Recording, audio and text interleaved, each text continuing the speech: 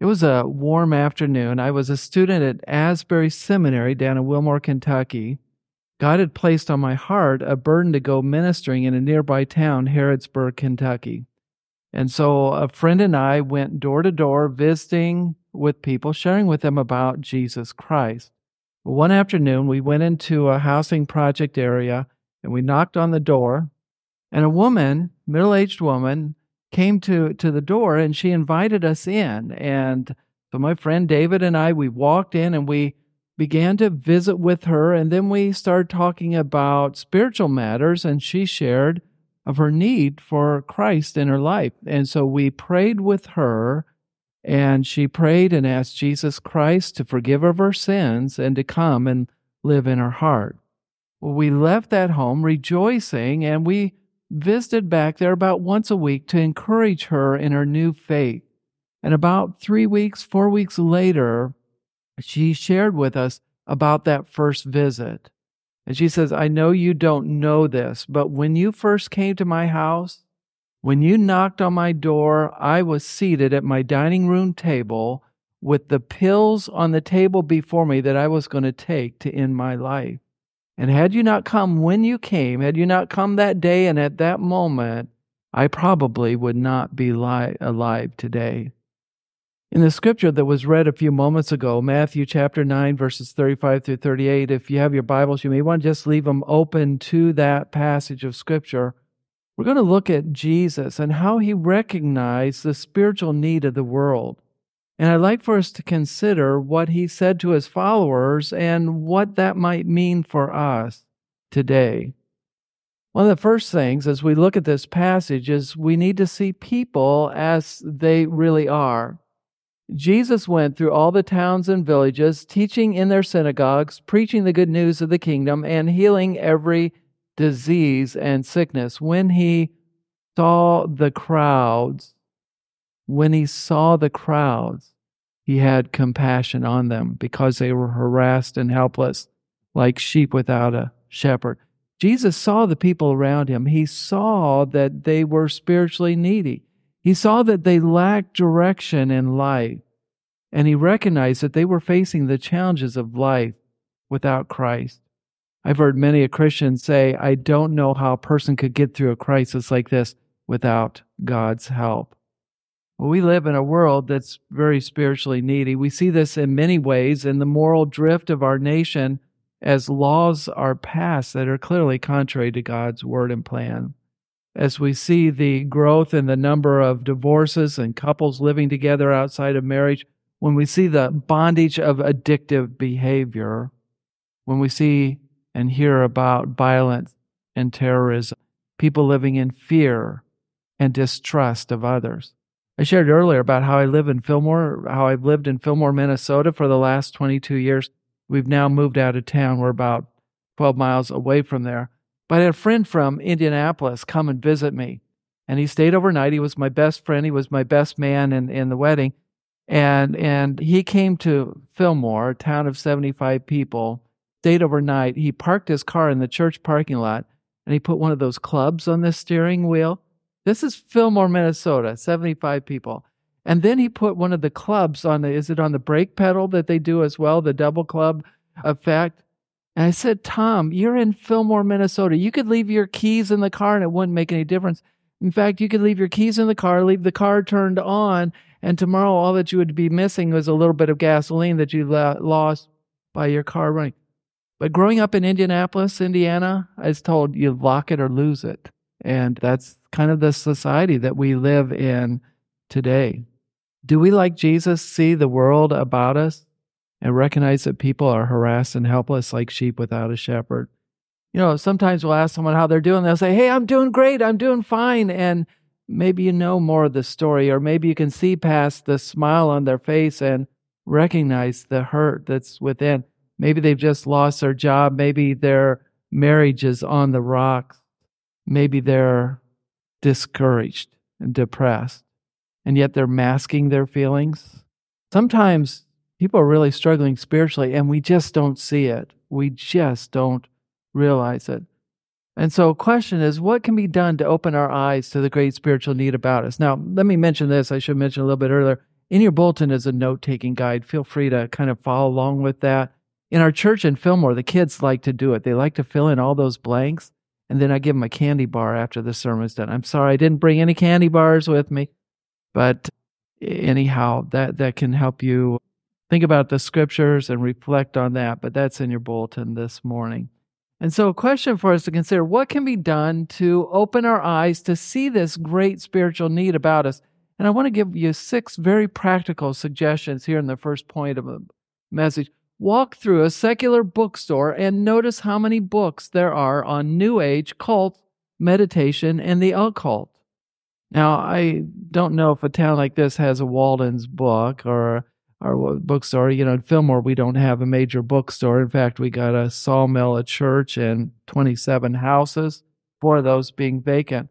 But the next time you go somewhere where there's a shopping mall and a secular bookstore, walk through, take a look at the books that are there. They're not there because they're pretty.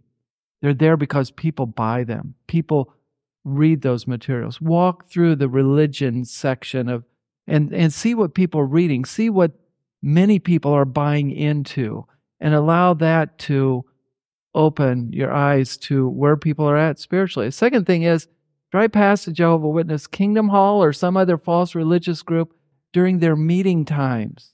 See how many cars are in the parking lot, and consider what people are being taught by some of those false religion groups like the Jehovah's Witnesses. Jehovah's Witnesses believe there's Jehovah God. There's a separate God called Jesus. There's no such thing as the Holy Spirit. There's no hell. A lot of different things that they teach that are just really not in accordance with God's Word. Ride along or talk with a police officer about what he or she encounters on weekend night. Tell me, what happens on Friday night in our community when you're out there? Or ride along with them and get a view. For 6 years, I was a police chaplain. I rode with police officers on the south side of Indianapolis and on the west side of Detroit. And I tell you, I saw stuff and I learned stuff they never taught us in Bible college. You see people, you see a different side, it lets you know. And so whether you ride along or if you have a police officer friend, say, hey, what's it like? Tell me some of the stuff that you encounter. And again, allow that to open your eyes to see the spiritual need about us, because a lot of times we don't see that stuff during the daylight hours. Watch the evening news. If you watch national news and you watch it to the very end, there's usually at the very end a very delightful story that talks about, some personal interest thing. They want to end the news on a happy note, so the next day you'll tune in to them and watch their news. But watch the stuff before that final segment and think about what's going on in our world. Think about what's going on across our nation, and maybe be reminded, like Jesus said, he saw the crowds as people harassed and helpless like sheep without a shepherd. Realize the spiritual need. Actually, you can use that for a prayer guide. As you're watching the evening news, pray for each of those items as they come up on the news. Another thing, notice how full the casino parking lots are. I've been doing a lot of driving. Now, my commute from the parsonage to the church for the last 22 years has been about from here to the back wall there. That's about how far I commute to work. Now I've been told I'll drive 50,000 miles a year going around our conference. So I go past a lot of casinos. I want you to know I go past. I don't stop. Now, I understand that a lot of casinos have really good food and that they mark the prices down so that people will come in for the food and they'll spend the money on the tables or slot machines or whatever. And so I go past like Ho Chunk and different ones that I see. And even at very odd hours, parking lots are full. They're probably, Pastor, just there for the food, right? We know that's no, I don't think so. Allow that to speak to your hearts about maybe the addictions that people are under bondage to. For me as a teenager, blackjack and poker, I'd play cards at some of those swim meets I went to. And I know had the Holy Spirit not gotten hold of my heart, I would be one who would be at those places on a regular basis. So allow that to help you realize what's going on in people's hearts. And one final suggestion is engage a classmate or coworker in a conversation. And I have two questions to propose. Now, this is someone you work with. This could be a neighbor. This could be a relative or whatever. Ask them this question. In your opinion, what do you suppose happens to someone when they die? What happens to them? A very non-offensive question. People won't get offended by that. And most of the times, you know what they'll tell you? Go to heaven. That's what you do. There'll be a few that will say, oh, you're just annihilated. You cease to exist.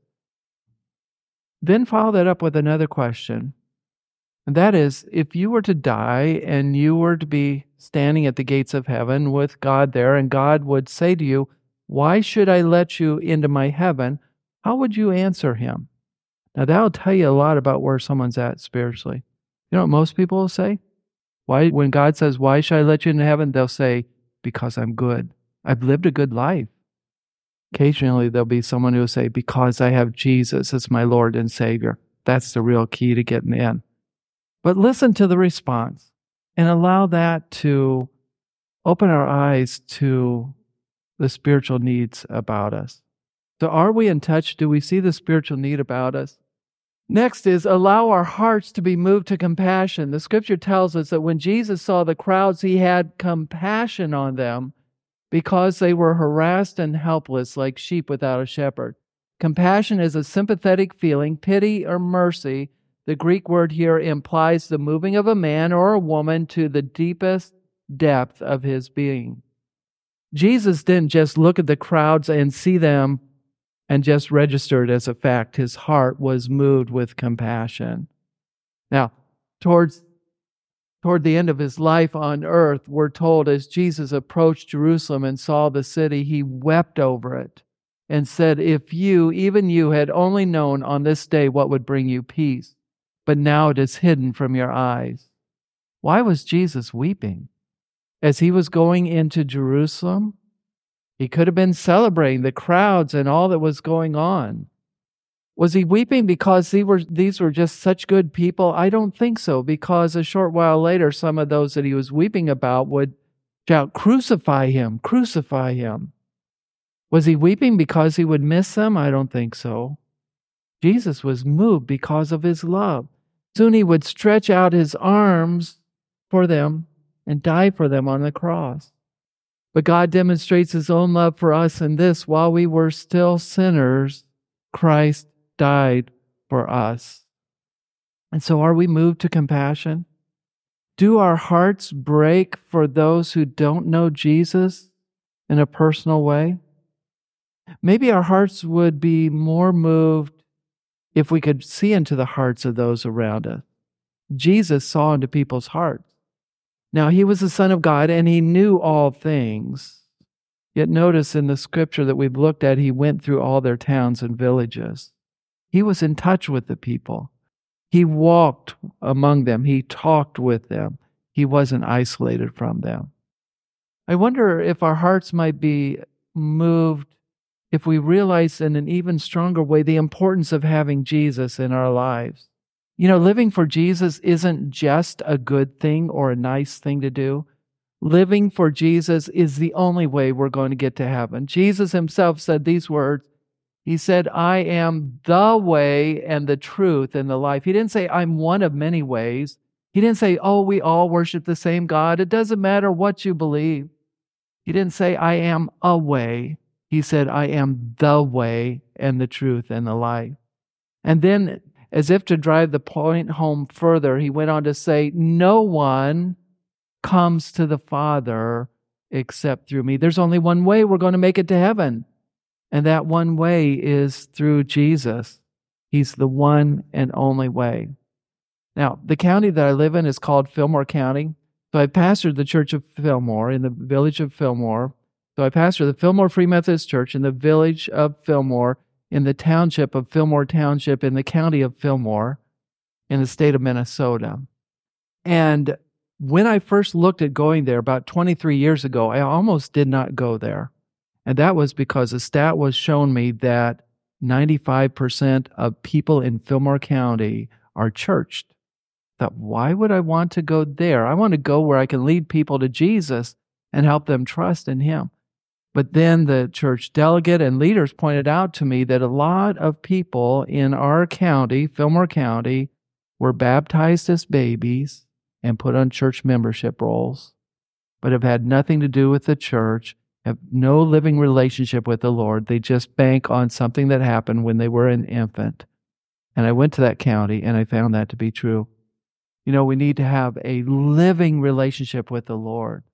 It's not enough just to know that Jesus was the Son of God, that Jesus died on the cross, that He was placed in the tomb, that on the third day He rose from the dead. He appeared to His fellow believers over a period of 40 days. He ascended to heaven, and one day He's coming back.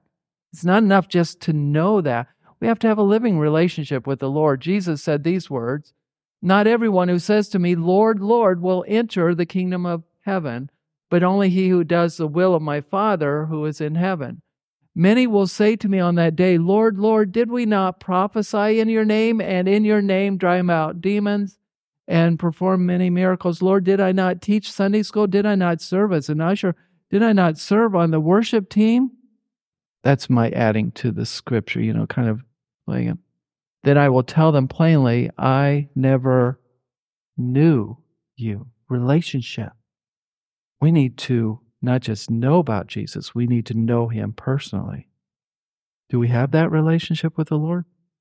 But then think about those who don't have that relationship. What happens to them? In our nation, there's a subtle universalism that creeps up. Oh, it doesn't matter what you believe. Oh, we're all going to go to heaven. But that's not the case. 2 Thessalonians chapter 1, it says, "He will punish those who do not know God and who do not obey the gospel of our Lord Jesus. They will be punished with everlasting destruction and shut out from the presence of the Lord and from the majesty of His power on the day He comes to be glorified in His holy people." There is heaven and there is hell. And people will go to one or the other. And in fact, as we look at other scriptures in the Bible, it says most people are going to end up in hell. Sometimes I'll be asked this question: how could a loving God send anyone to hell? Have you ever heard that question? God doesn't. He leaves the choice up to us. And what we choose for this world, we get for eternity.